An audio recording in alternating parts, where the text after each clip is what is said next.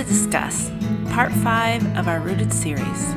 This week, Hannah, Vanessa, and Josh continue our discussion on outreaching love. Enjoy. This is Philippians 2:5-11. Let the same mind be in you as was in Christ Jesus, who, though he was in the form of God, did not consider equality with God something to be grasped or exploited, some translations say. But he emptied himself, taking the form of a slave and being born in human likeness. Being found in human form, he humbled himself and became obedient, even to the point of death on a cross. Therefore, God has highly exalted him and given him the name that is above every name, that at the name of Jesus every knee should bend in heaven and on earth and under the earth, and every tongue should confess that Jesus Christ is Lord, to the glory of God the Father. Amen. The word of the Lord. Thanks be to God. So, last time we talked about this core longing of outreaching love. We long for outreaching love, for apart from authentic active service, there is no true religion. And to summarize, I guess the idea with these first 3 core longings we've covered, being Christ-centered and word-focused, we long for an inward growing faith, is that we do not do both of these things just for our own better life and more serenity and enjoyment, but we do them for the sake of the world. One of my favorite definitions of spiritual formation is being with God for one another for the sake of the world. It's kind of like everything is for the sake of others. So, in thinking about what outreaching love looks like in the world, I said that we have to sometimes pray with our legs. That's from Frederick Douglass. He said he prayed for freedom for 20 years and he didn't get an answer until he prayed with his legs. And what I hope is true is that part of our formation happens when we involve our bodies and try things in the world and live them out. Like, it's not just an optional add-on, but it's actually what forms us. It's like how we learn and how we know. Even though it's so easy to think we learn by listening to talks like this, we don't. The integration happens when we do stuff in the world. So that's one idea. The other idea is how the disciples, after hearing a big claim from Jesus to forgive someone 7 times in the same day, they said, increase our faith. And I read that, and then Jesus says, no, I tell you, if you have the faith the size of a mustard seed, you can say to this mulberry tree, I don't know why he mixed trees. Yeah. He should just say to this mustard seed. Yeah, why does he mix trees? Yeah, who knows? You could go in the ocean and be planted in it, it would obey you. So I took that as Jesus saying, whoa, don't stall here. You have plenty of faith to do what it takes to start the process that I'm asking you to start, which requires me all along the way, requires confession, community, reconciliation, but you have plenty of what it takes.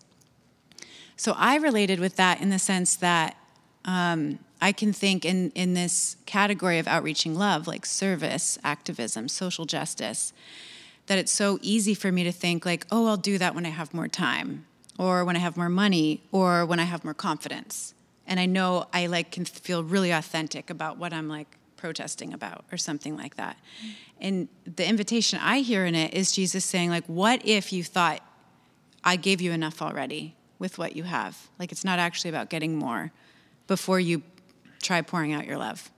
So this Philippians passage I didn't talk about, but I think it's a super mysterious passage. Even after sitting with it for a couple weeks, I still don't totally get it. But a really cool idea to me in it is hearing Jesus say that he didn't say this, Paul said this, but though he was in the form of God, he did not cash in on that access or that abundance. He did not consider equality with God something to be grasped. So I picture him as I'm not going to gonna reach out and reach upward and strive. It's the reverse way of saying he did not consider humanness to be a liability. He did not consider his limitations, his embodiment, his temperament, his time, his lifespan to be a liability. He didn't consider it something to be shunned or escaped. But he embraced it and said, this must be enough for what God wants to do. It doesn't seem like it's enough. Take this cup from me, I don't think I can do this, but I'm really gonna accept what God has given me, which is weird because he's God, but however that works. And I'm gonna give my 2 coins, just like the widow gave all that she had. So, yeah, is that enough to start with? Oh, yeah. Okay. Yeah, that's great. great. Hannah, over to you. No, just kidding. You see, last time when Vanessa was speaking, you were listening, and then you just heard her recap. Did you have any feedback or any thoughts that churned? Well, it's interesting just hearing you speak now, Vanessa, and talking about what I have must be enough. And it just reminds me of so much of the conversation that I often say to myself, especially when you're in a difficult season, or it feels difficult, or it feels busier than normal, but really it's busy as every other season. But it's kind of that when I fill in the blank. And I just feel like the invitation from Christ is you can literally come with 0 coins. It's not about what you have, it's Christ in you. And so I think that for me is what is so encouraging, is that although I believe that Christ makes each of us individually so beautiful, and we have the image of God in us and have amazing talents and abilities, that the less that we actually come with and recognize that, the more space there is for God to work, if that makes sense. And so I think it's actually an exciting thing when we realize how little we have, because then we also realize how much space there is for God, if that makes sense. That's really good. Yes, yeah. I love that. Now, that Philippians 2 bit is pretty famous even with the early church. A lot of people recognize it as one of the earliest Christian hymns. I don't know how it would have been sung, but it was on the lips of Christians very early on, it appears. And it's both the example of Jesus, but also the work of Jesus, because Jesus did not try to grasp onto his position. And they talk about downward mobility, and our culture, many of our cultures seem to be about upward mobility and gaining up, legs up. And he says, no, I'm going down so that I may be lifted up and bring others with me. And so he does the work for the sake of the world. And then because he does this work, he can empower us to do it. And then Paul can say, so if this is the first couple verses of chapter 2, if there's any encouragement in Christ, any comfort from love, any participation in the Spirit, in the very life of God, any affection, any sympathy, complete my joy by being of the same mind, having the same love, being in full accord and of one mind. Paul is obsessed with this. And here's what he's obsessed about. Do nothing from selfish ambition or conceit, but in humility, which you touched on, count others more significant than yourselves. That's crazy. Is he telling you you're a total bum and everybody else is the bee's knees? I don't know what what is the good, those are so outdated. Yeah. I don't even know. I know this. But we're so biased in all things in our favor that we actually have to course correct and think other people are more important, because we'll always favor ourselves, most of us anyway. So there's my little add-on to the homily. But the real point of interest here for this kind of climax of this theme is brass tacks. And we want you to show us how this has played out in your own lives or things that you've seen. And Hannah, you're on because someone volunteered you because you like neighbors? Yeah, I really like neighbors. You did some Facebook posts that got some likes and...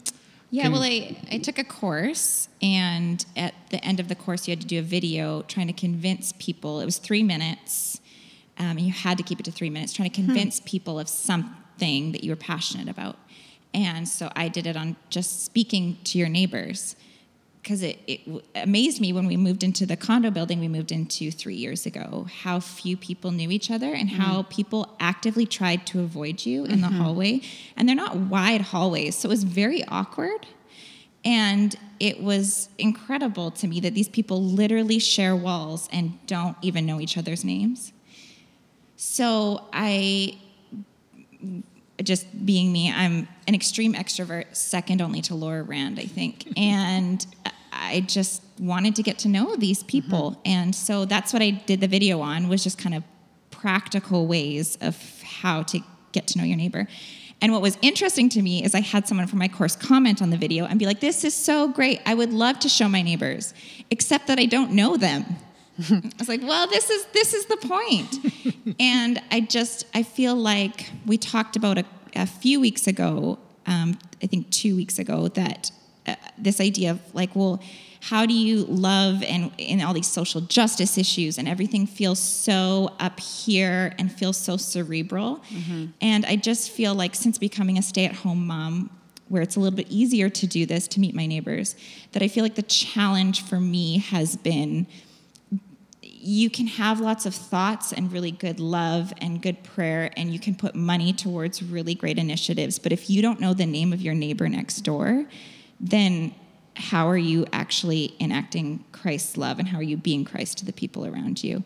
And so it took it, I think, from these ideas that I've had since childhood of what a Christian is and how we do like these huge events, to being, how can I simply be present to the people around me? And when they tell me their name, remember it. When they tell me how many siblings they have, remember it. When they tell me where they went that weekend, remember it, and ask and follow up. And they feel like really basic things, but they make a really big difference to people. And it's incredibly crazy how low the bar is for people to feel loved and seen and accepted. And so I guess that's what that video was about. And now we've moved into a new building that has less common hallways, so it's harder to run into people. And I'm like actively like seeking people out in the parking lot and trying to get to know them. And it's harder, but it's really important. Get their phone numbers and spam them with your video. That'll do it. That'll do the trick. So where did you learn all this? Like, why is this important? I mean, is it just merely to satisfy your extroverted nature? Or is there some need that you sense, or some greater value that you're trying to bring? Or I think a bit of it is my extroverted self. I also grew up in a small town. There was 1,100 people, and only half of that population lived within the town. So it was a kilometer by kilometer. So you knew everybody. So I think when I moved to Victoria, which is not a big city, but it felt big city to me, I was like, how does the cashier at the grocery store not know my name? And so it's just a bit of to the culture I grew up in. But I also think that as I've grown in my faith, again, like what I was saying, from this childhood understanding of the church that I grew up in, where everything was about lobbying your government, and that is how we make Christ reign in our country, or whatever it is that you want to say, his kingdom come here, that I was just like, there are broken people literally right beside me. And as a church, I felt like we were so focused on doing these things over here that we didn't have time for our neighbor to notice that it's like, oh, I haven't seen you out with your dog in 2 weeks. Did your dog die? Oh, that's a really big part of your life. Let me bring you some cookies. Or, you know what I mean? Like really basic things. And again, being a stay-at-home mom, it became easier because I am in and out of the house 8 times a day, going to parks and stuff. So I just intersect with people a lot more. I don't know if that answered the question. Yeah, that's great. Yeah.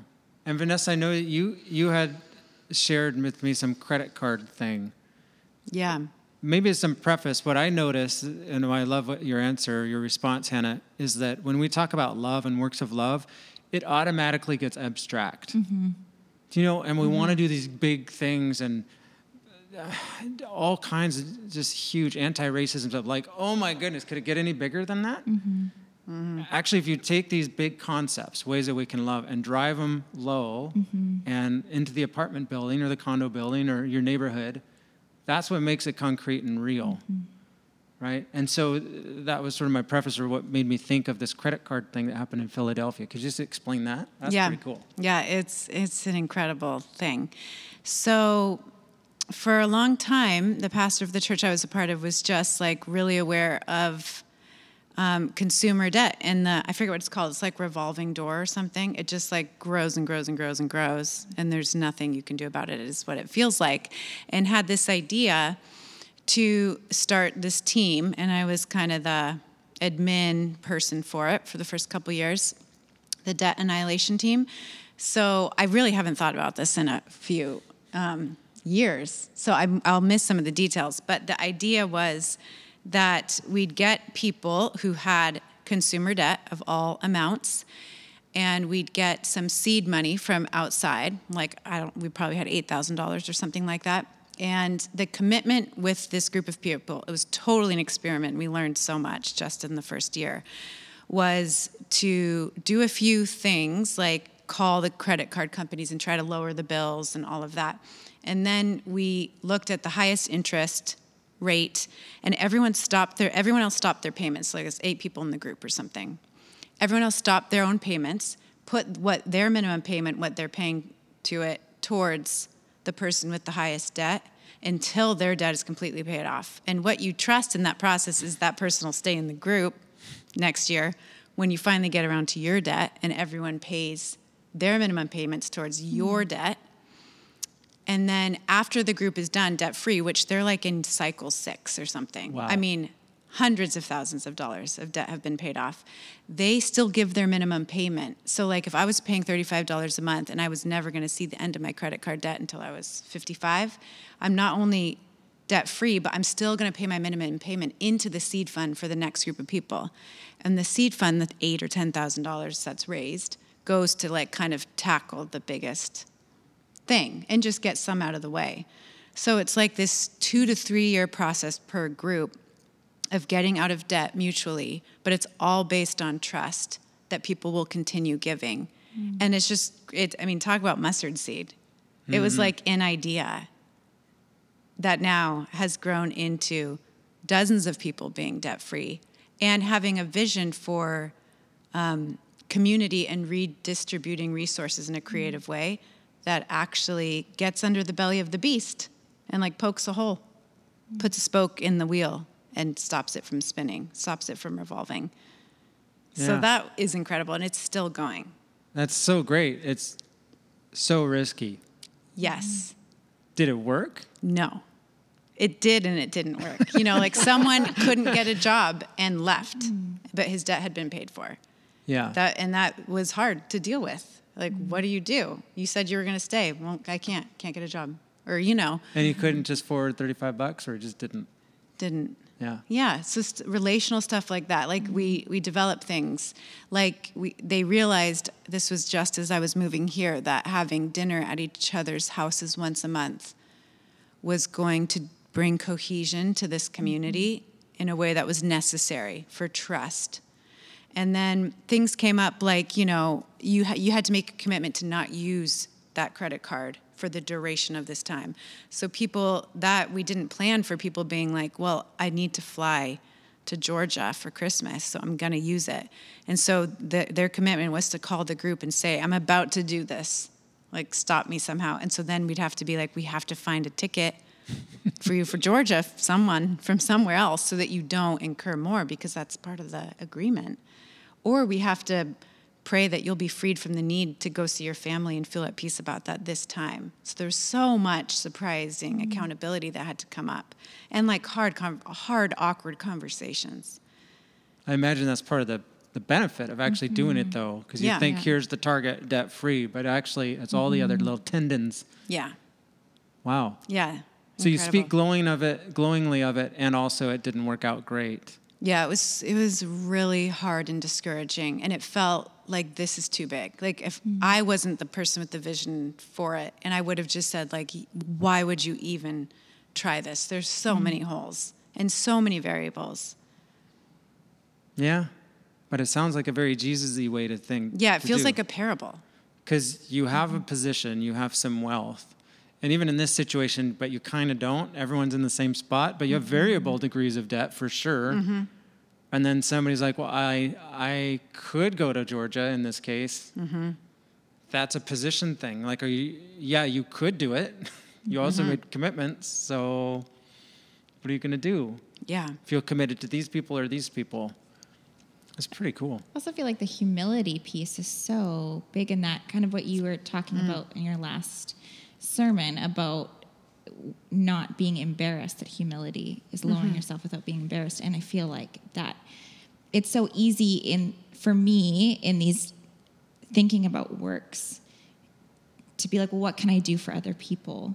But just as Jesus lowered himself to our level so that we could relate and understand, I feel like there's like an openness and a vulnerability that needs to happen for you to even be able to be there for other people and minister to them and evangelize or whatever it is that you're trying to do, you know? Yeah. And I just feel like that's pretty evident there, where finances are a very, very personal thing to open yourself up to. Yeah. Yeah. This is good. Thank you both. Like, it feels like we just started talking, but it's been like 25 minutes. Oh, I really? think. Wow. Isn't that crazy? Yeah.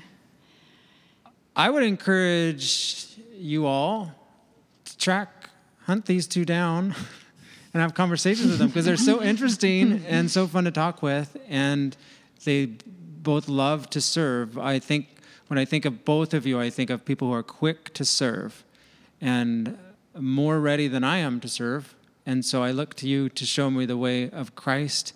And so thank you for following Jesus and exemplifying that for us.